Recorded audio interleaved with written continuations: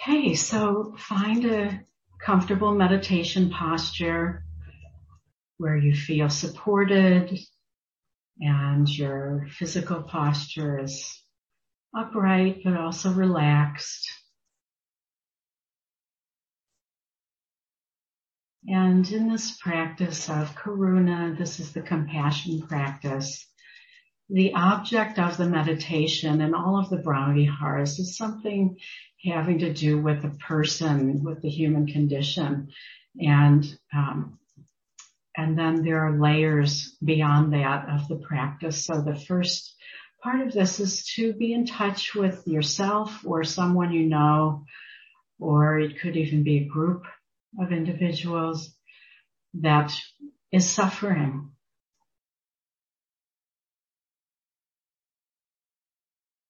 And that is the object of the meditation, is the person and their suffering. And if it's ourself, that is perfectly okay with this practice. So we can bring an image of that person or ourselves to mind. Could be either in the situation that's causing the suffering, or it could be a more neutral image. And then the next kind of layer of the onion of the practice is to have phrases that have a phrase for this practice that really supports your wishes for the person. And it's important to remember that these practices are being done to purify our own heart.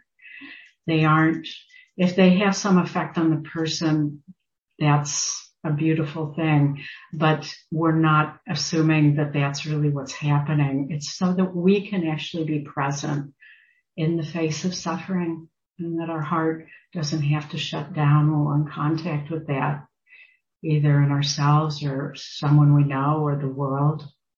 So we're really purifying our own heart. So the phrase might be, if it's ourself, it might be something about wishing the suffering would end, like, may the suffering soon end, or if it's someone else, may your suffering soon end. Or it may be something that's more about being able to be with the suffering. May I find the resources to tolerate the suffering. Or may I find a way to be at peace with this situation. And we can customize the phrase for something that really fits for our situation, that's meaningful to us. And it may change for different situations. So then in relation to the person who's suffering, we gently say that phrase internally. And the phrase is not the object. Often we get, it can become to where the phrase itself replaces our actual contact with the person suffering, which is the object. So the phrases are just a support, just like counting with samatha or noting with vipassana. They aren't the object, and they aren't meant to replace the object. So again, visualizing the person and saying the phrase internally. May you find a way to find peace with the situation. May your suffering soon end. Whatever feels right. And then there's a potential, as we stay with the practice, to actually feel a sense in our hearts of compassion. Doesn't have to happen. We can still do the practice without that arising, and that's why it's a practice. But just to be aware of the potential of that, we don't take that as the object, but we include all of these like layers of the onion of the practice, the person, their suffering, our wish for them, and then that feeling of compassion for them. And so we'll sit in this way. I might do a few reminders. We'll sit in this way until I ring the bell.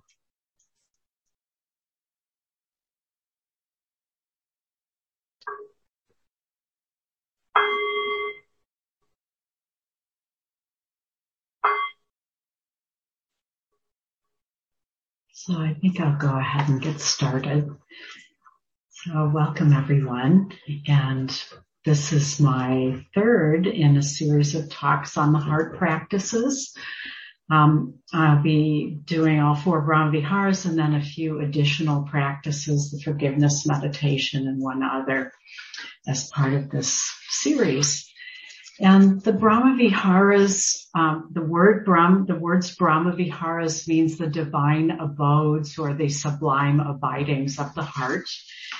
And these are the practices in Buddhism that really purify the heart.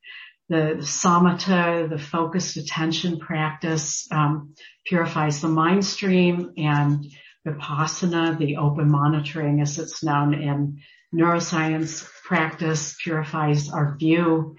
And these practices really help purify the heart so that we can be with things as they are in the human condition.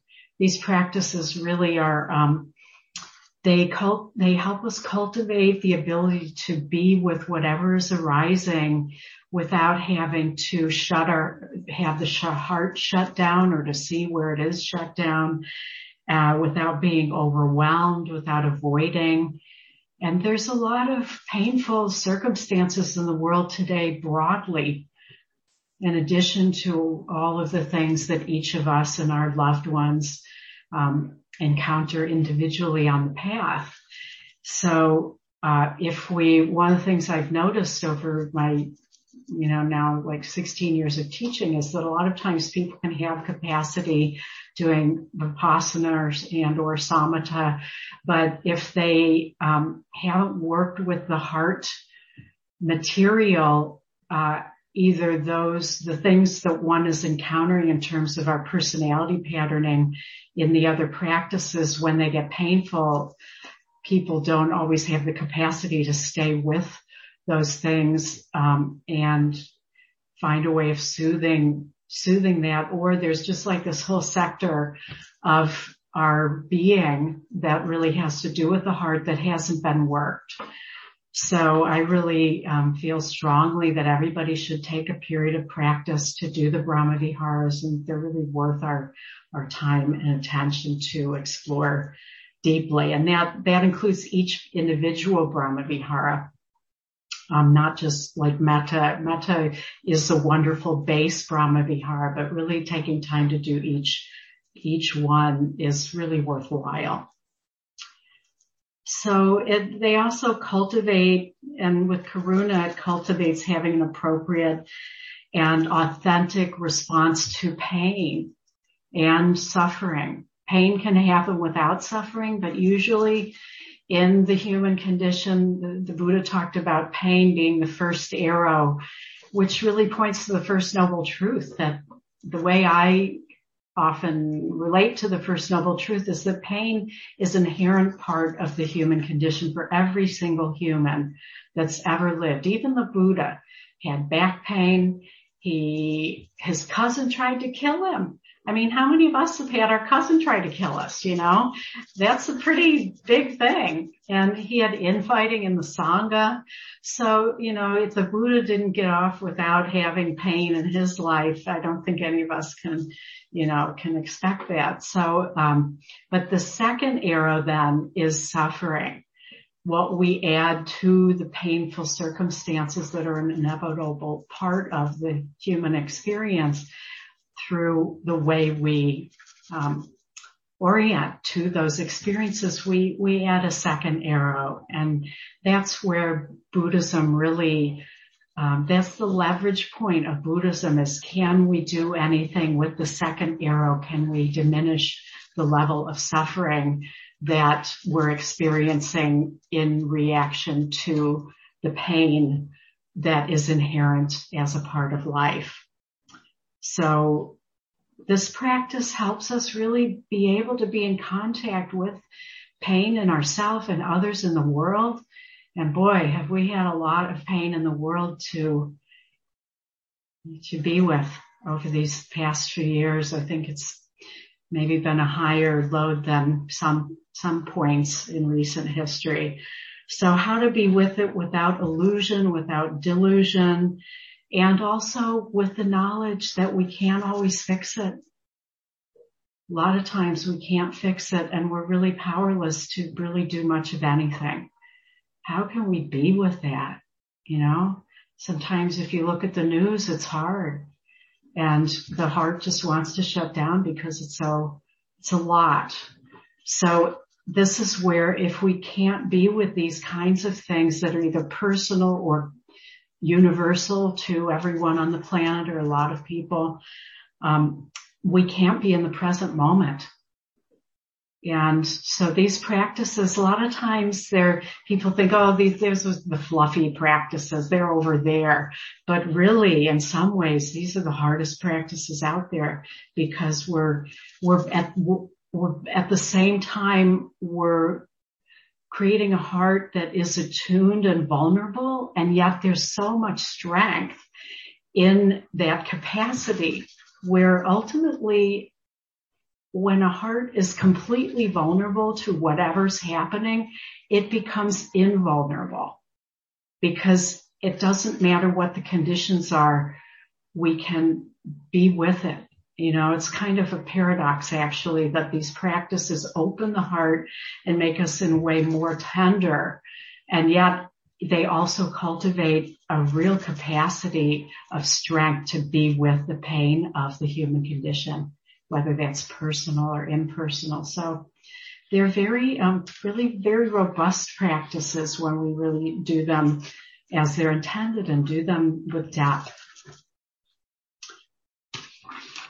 So as with all the Bramaviharas, there can be a real tendency, especially with this particular one, to think that we're doing the compassion practice so that the other person, like the main reason of doing it is for the other person. That I'm doing this to actually reduce their suffering, that somehow me having these intentions is going to reduce their suffering. And, you know, there are things like studies on remote prayer that show that there may be some actual scientific basis in when we are praying for somebody or sending them loving kindness or compassion, that there may be an effect. But as a practice, as a technical practice, this is being done to purify our own hearts, so that when we're with our friend who is having some painful circumstance or ourselves, we can actually stay there and be present and tolerate the discomfort of that painful circumstance that maybe our friend is encountering that isn't going to get better. Sometimes it will get better and we can do something, but this is really about being able to stay present to it without having to leave ourselves or shut down. So it's not really about the other person and fixing them. It's about increasing our own capacity to stay with it and not have to shut down or leave or be overwhelmed. Also, I want to say this is not Tonglen. So in Tibetan Buddhism, there's a practice called Tonglen that especially relates to the compassion practice, to Karuna. And Tonglen is actually, it's an advanced practice. It's considered very advanced in that we really need to be in a non-dual state where the ego self is dormant when we do Tonglen, and we're actually bringing the suffering into our own hearts and purifying it by not being identified with the me, by basically bringing that energetically into our own hearts and then exhaling a purified, wholesome state. So, I mean, what a blessing that there are practitioners out there actually doing Tonglen, and there are Tibetan practitioners and people who aren't Tibetan practitioners who are clear enough that they can take in the suffering of the world and purify it in their own heart. But it's considered an advanced practice in Tibetan Buddhism. And like my teacher, Sokni Rinpoche, I was at a retreat once when he was talking about Tonglen, and somebody said, if I do Tonglen for my friend that has cancer, what if I get cancer? And he said, then you're doing it right.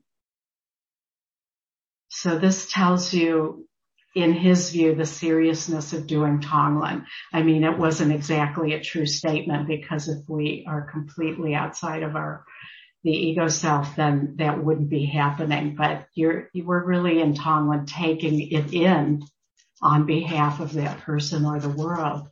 So the Bramaviharas, the purpose of the practice is different than Tonglen. And, it's not, Tonglen is really actually about taking away the other person's suffering and taking it on ourselves regardless of the consequences of that. So just to be clear that this is a practice for purifying our own heart. So in all of the Bramaviharas, there is an object. So what is the object then of the Karuna compassion practice? With all of them, the object is a person, or in equanimity, it gets a little bit broader, but with the others, it's a person, it's some condition that a person is in. And in this case, it's a person who is suffering, who is in pain, has a painful circumstance, and potentially also has the second arrow of suffering. It could be that the person is in a painful circumstance and isn't suffering. We could also do compassion practice for them in that case. But there's something painful happening for ourselves or another person, and that is known as the proximate cause or the object. So I talked about in the beginning of the meditation period. With the Bramaviharas, I'm really starting to see it as like an onion with layers. So it's a little more complex, way more complex than something like Anapanasati, where we're just with the breath. So the person and their suffering or pain is the actual object. So that's what we want to stay with the whole time. We never leave our object when we're with the practice, and these are in the samatha category. So these are considered concentration practices, even though they're a lot more complicated than something like the mindfulness of breathing. And they can potentially lead to deep concentration and the stages of concentration that could lead up to what's known as jhana. So just to say that they are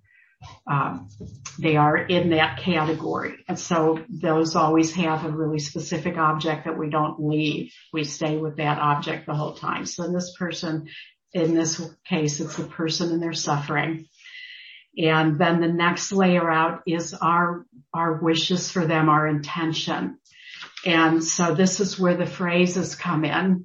And the phrases, often when I hear the practice taught or when people are coming to me to work with me and get some mentoring or guidance, they will have taken the phrases as the object. So now the phrases have become the object instead of the actual object, which is a person's situation. So all the Bramaviharas, they're really designed to give us what we need to respond to just about any situation in the human condition.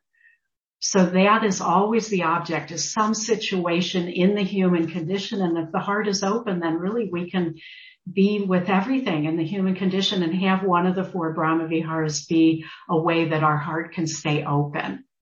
So that's what we're cultivating. So in this case, the phrases are just designed to help us incline towards the actual feeling of compassion. So for this, there's traditional phrases, and I have a chart that I think, Terry, did that get posted, or is it on my website? It is on my website, but I can certainly send it and it could get posted on the IMT website as well. But I have a chart that has all 4 Bramaviharas and the phrases and what the object is and all of that. It's a really handy reference.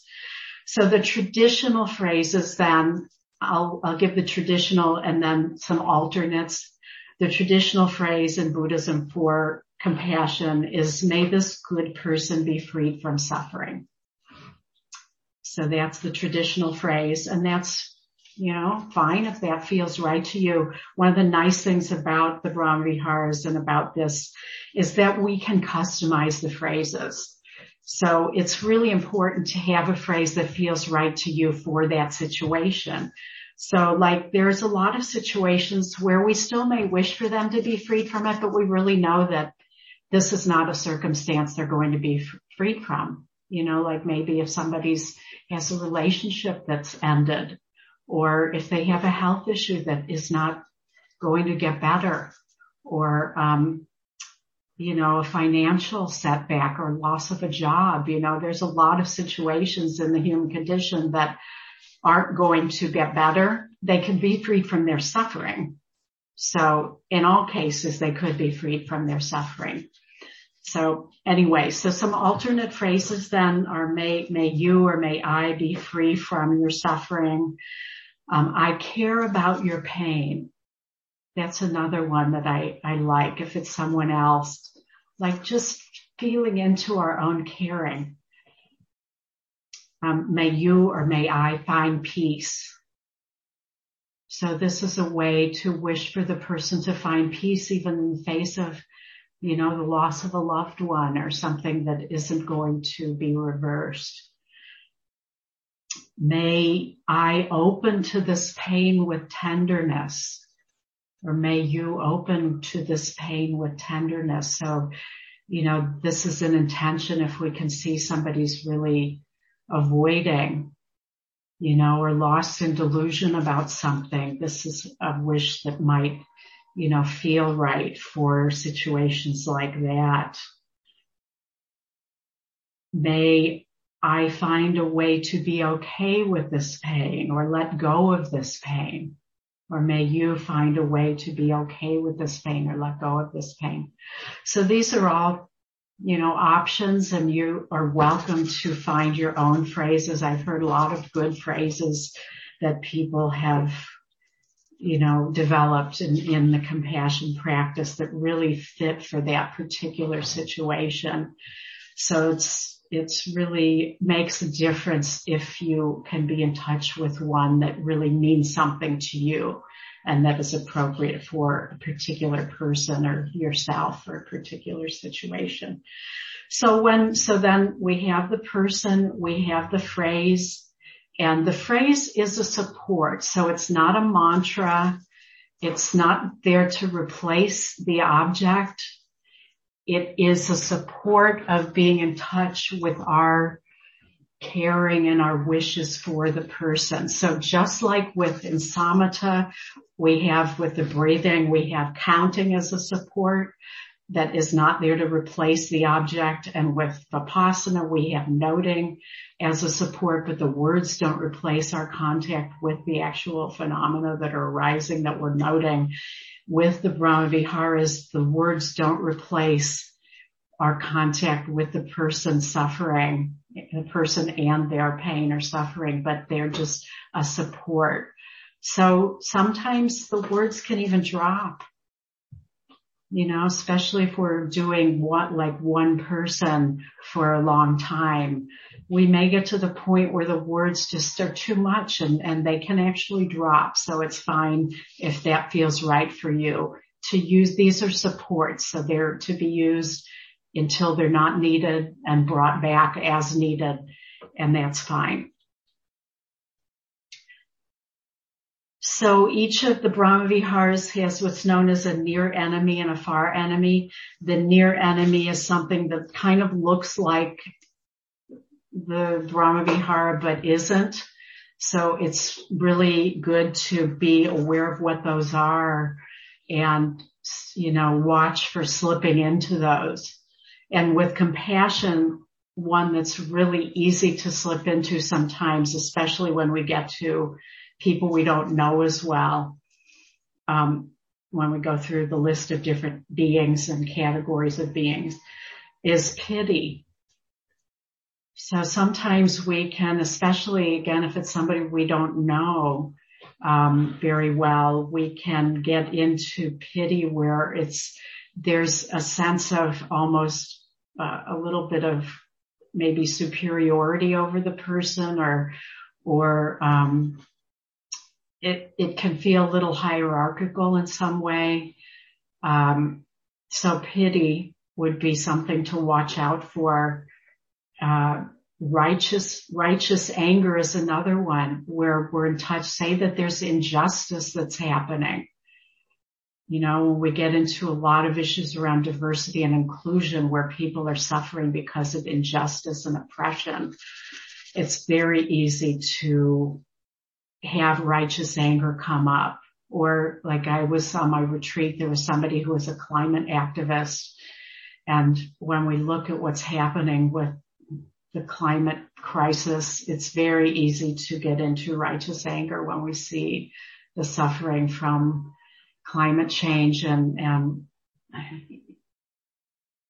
the suffering. It's very easy to go into righteous anger. So that, if that's arising, that's not the same as compassion. It might be, in some ways, we may feel very justified in the righteous anger, but it is actually, if we feel it, it is actually a defilement. Anger is a defilement. So we can have strength in the face of things like oppression and power. And I've been using an example lately when I'm trying to point to what this is. We can have that, and this is something we can feel into that isn't righteous anger, but that is allows for a certain kind of strength in the face of something like injustice or oppression, which is the movie Gandhi. And there's a scene, this is my memory of it, and I really want to watch the movie again to make sure my memory's right. But, you know, even if my memory's a little bit off, you get the point, you can feel it, which is there's a scene in the movie Gandhi where Ben Kingsley plays Gandhi, who I think he won an Academy Award for it. It's a really amazing movie, where the British men, you know, the British have been occupying India, and the Indian men, the Indian people were trying to get the British to leave, and they wouldn't leave. And there's a scene in the movie where the Indian men, they come, and there's like hundreds or maybe even thousands of them, and they are really trying to get the British to leave. And they're not going to match them with weapons and firepower. You know, that's probably never going to be an option for them. But there's so many men there, and they get in a single file line, and the British have said, we're going to kill you if you come here. And so the men are in a line, and the British soldiers just like kill one, and the man drops, and the next man comes up to the front, and they kill him with a bayonet, and he drops. And the men just kept coming, and they were willing to die for this, and some did die. And eventually the British realized, we can't fight this. We can't just keep killing these men who are coming up in line and be willing to just stand in their truth. And they gave up, and the British left.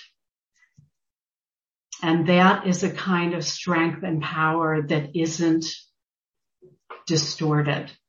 It's not doing harm, but it's standing in the strength and power of their convictions. And that's the kind of strength and power we can have in the face of something like injustice and oppression and discrimination, that isn't righteous anger. So there is an alternative to righteous anger that is undistorted, that isn't a defilement, that is actually a much better place to confront oppression and discrimination and injustice than anger, which is basically, you know, coming out of the ego, and it's distorted, and it's not going to be as effective as coming out of a place of true strength and power. So anyway, righteous anger is something to look for in, as a near enemy. And then fear also. You know, when we see things like pandemics, where all of us could be affected and have been affected by that, and there's so much suffering. Just the millions and millions of people, not only who've died, but who've lost loved ones, who have long COVID, who have other effects from the pandemic. You know, we can go into fear when we're in touch with that kind of pain and suffering, because it just feels so overwhelming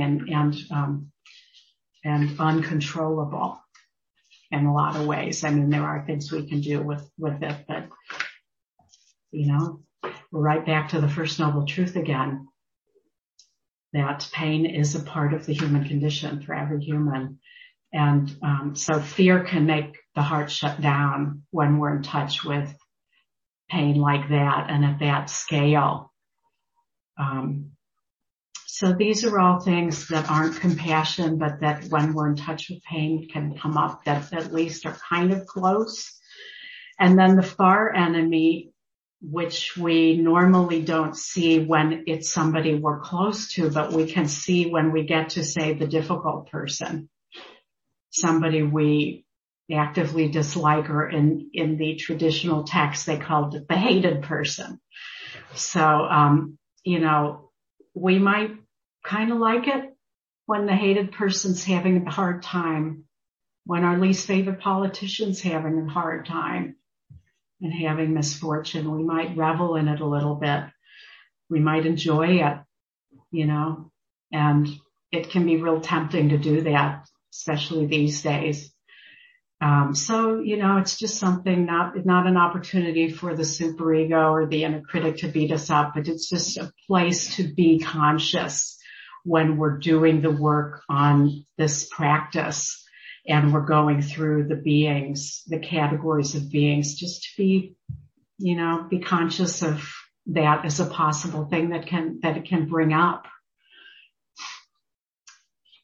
So then the sequence of beings that we do, so all of the Bramaviharas have a sequence, and I really recommend that if we're going to do this practice as a practice to cultivate our own strong and tender heart, that we do it for a period of time. Like, you know, sometimes people will do a week on each Bramavihara, or a month, like in their daily practice on each Bramavihara, and that gives us really enough time to work through the categories. I don't feel that doing a half hour in a daily practice is enough time to go through all the categories. I mean, we're just skipping. You know, we're covering a lot of people, but we're not actually working with our own obscurations of the heart when we're doing that. And also going to all beings. There's a way it can feel really satisfying, and there is something beautiful about going to all beings, but it's so impersonal that it doesn't really work the places in our own heart that might be blocked. So I really would encourage, if you're interested in doing any of the Bramaviharas or all of them, to, like, you know, if you were going to do a week on Karuna on this practice, you could do one category a day and just pick one person to do the whole 30 minutes. So if we're doing these practices, we really need to plan ahead of time who we're going to work with. And it's hard, you know, if we're spending all the time trying to figure out who to work with, we're not really, you know, giving it a chance to deepen and to feel the places where our heart is free and the places where our heart might not be as free. So we start then with the suffering person, with someone we know who's suffering. And a lot of times when people are doing this practice, it's because someone you know and care about is suffering, and it's a way to be in contact with that, where we're also cultivating our own, you know, our own strong and tender heart. So we start with the suffering person, and then we go to ourself.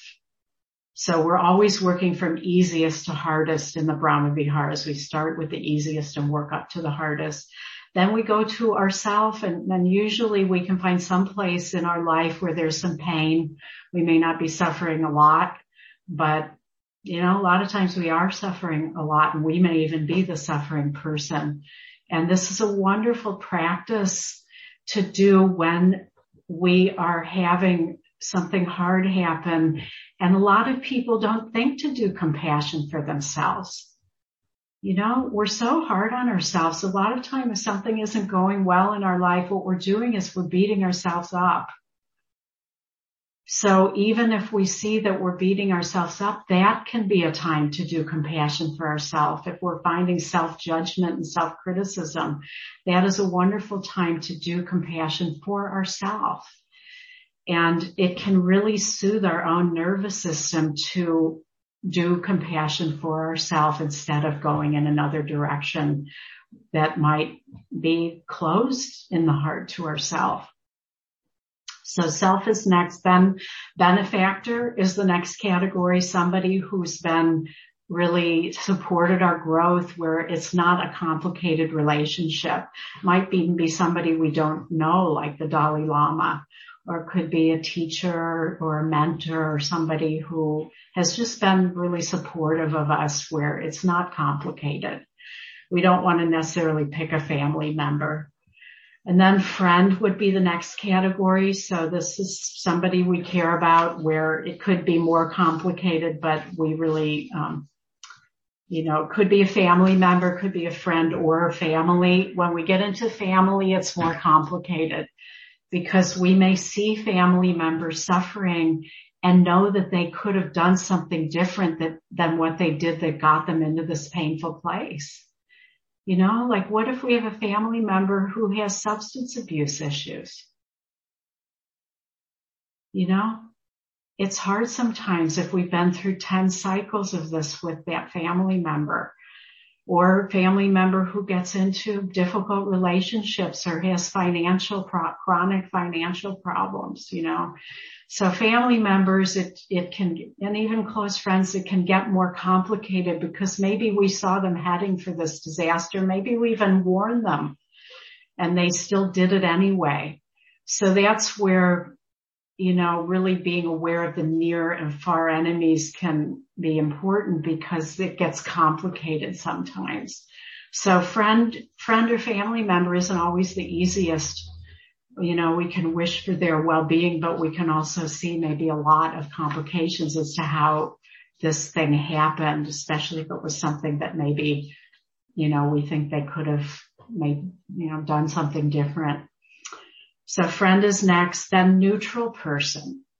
And neutral person, we don't always know if a neutral person is suffering. So we might have to think of a category of beings or beings who are suffering from, say, climate change, or something where it's better if we can pick a specific neutral person that's actually in our life that we have contact with, because then it makes it more real. So if you can't think of somebody like that, then we can have a more generic neutral person. And then we go to the difficult person, also known as the hated person in the old way of saying it. And that, we also may not know them, but this is where somebody really hard to have compassion for, because maybe we feel that person has done harm. I remember the first time I heard somebody saying they were going to do compassion for the soldiers who were murdering others, maybe the Russian soldiers who've committed even atrocities. When we hear about some of the things that have happened in Ukraine, it's pretty hard to have compassion for the Russian soldiers sometimes, but they're also acting out of their own delusion and ignorance and aversion and other things. They're acting their own conditioning out that have led them here. So it becomes more of a challenge when we work with a category like that, or our least favorite politician who maybe is having some bad breaks. We might really enjoy that they're having some bad breaks, So this is a category that gets harder, where we can sometimes see the far enemy coming in. And we're not, in choosing a difficult person like the examples I'm using, we're not condoning that person's behavior that's causing suffering. Again, these practices aren't really even about the other person. They're about our own heart not being closed. So we can still feel that, like, our least favorite politician maybe needs to be stopped in their political endeavors, and we can still have compassion for their suffering. It doesn't say that we're condoning the harm they're doing. So that's not what this is about. And in giving and feeling compassion for them, what we're doing is we're seeing the place, like I've done this thing with the hand where, this is our normal view of reality, that we're all separate and so on. But when we see a deeper view of reality, we can see that we're not at the level of the ground of being, which we can know with our own awareness. We aren't separate from the people doing these things. And so it's an acknowledgement of non-separation from even the worst human on the planet. And I go back to Angulimala, who the Buddha encountered, who, we all love the Angulimala story. The man was a serial killer. He had his victims' thumbs on a necklace that he wore. That's what the name Angulimala means, thumb necklace. The guy was wearing thumbs, and the Buddha encountered him, and, who knows if he was going to try and kill the Buddha, and Angulimala ended up becoming an arahant. The man was a serial killer. So, the Buddha found a way to even get through to somebody like that. So, Angulimala is a lot worse maybe than some of the people we could have in the difficult person category. So, anyway, there is a way to still have compassion, but not agree with what the person's doing. And then the last category is all beings. So then we would include all the categories. But if we jump straight to all beings, we don't really get to work that the category that might be harder. Maybe the neutral person's hard, where it's hard to really feel anything because we don't know them. You don't really know until you actually do the practice a little bit more deeply, where the muscle might be weak or where we might slip into either the near enemy or the far enemy, or just be, not very engaged in it.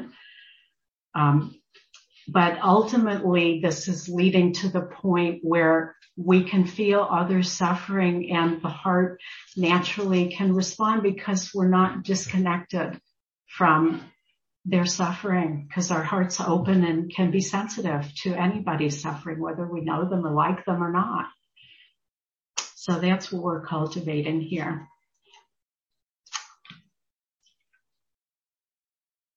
And this practice, when we get to the difficult person, sometimes it's somebody who has been a friend that we've had a falling out with, or a family member, where there's resentments, where we're holding grudges, where, we haven't forgiven somebody, and maybe we didn't even see their suffering in the situation that caused the disconnect from them.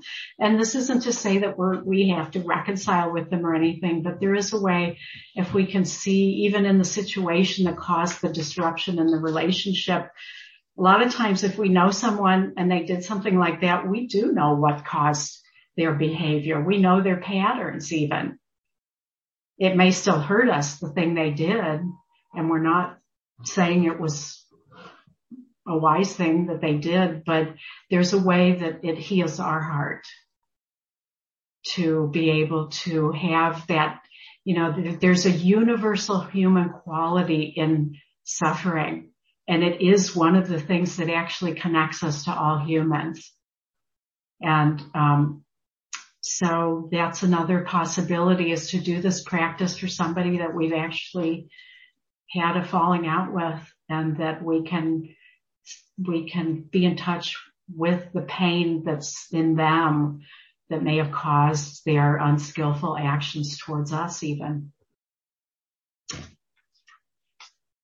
So the Dalai Lama, I don't have the quote right in front of me, but it's one of my favorite quotes of the Dalai Lamas about this practice, about this whole category, but especially this one. And he said something like, love and compassion are not mere luxuries.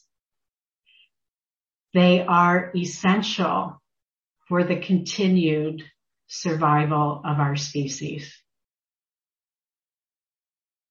So, anyone, and really look around the world. We don't have to look too far to see that that's really true. We've got atomic weapons here. And a lot of countries now have them. So, compassion and love are the things in human consciousness, among others, but they are some of the things that can actually change the consciousness on this planet to where the level of conflict doesn't get escalated to that level. And every time we do a practice, any practice, I really believe that when we're thinning our own ego self, we are contributing directly to the collective of human consciousness.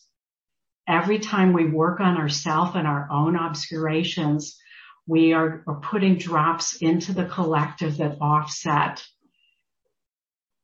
harm that's happening and that contribute in some way to the collective conscious coming up just a little, becoming a little bit less gross and a little bit less mired in the defilements and in delusion.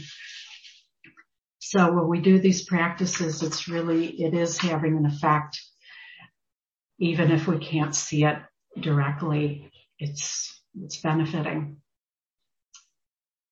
So any questions or comments on this or on anything? Yes, John. I had the thought. Hi, I had the thought Hi. today during your talk. If if it's not about the other person, and we're looking at benefactors, can they be someone who is no longer alive? If it's about ourselves? Yeah, well, technically they say the Bramaviharas should be, for jhana, I'll say this. For jhana, it is said that it needs to be somebody who's living. I'm not sure why that is, but that is the instruction for jhana. So sometimes the instruction just for the Bramaviharas generally is that they should be alive. But I think if we're doing it more for the purification of heart, I think it can be somebody who's deceased. Because that's just working it on our side, like a family member. You are freeing yourself and so yes, I believe that is completely worthwhile. Yeah, good question. I hadn't really thought about that. Other questions or comments? Or if anybody's done this practice and wants to share some experience. Yes, Amy. Do you think you could talk a little bit about, so when you're meditating and let's say a far or near enemy comes in, what's the best thing to do right there? Pity, or here's, I'm starting to revel in the misfortune. What do you do? Right. Yeah, that's a great question. So there's a couple of ways that we can work with those. And, I'm having a weird thing with my computer. So there's a couple of ways that we can work with the near and far enemies or other things that could come up. And the first, sort of line of defense with all of these is to just come. Due to technical difficulties, the last portion of this talk was not recorded.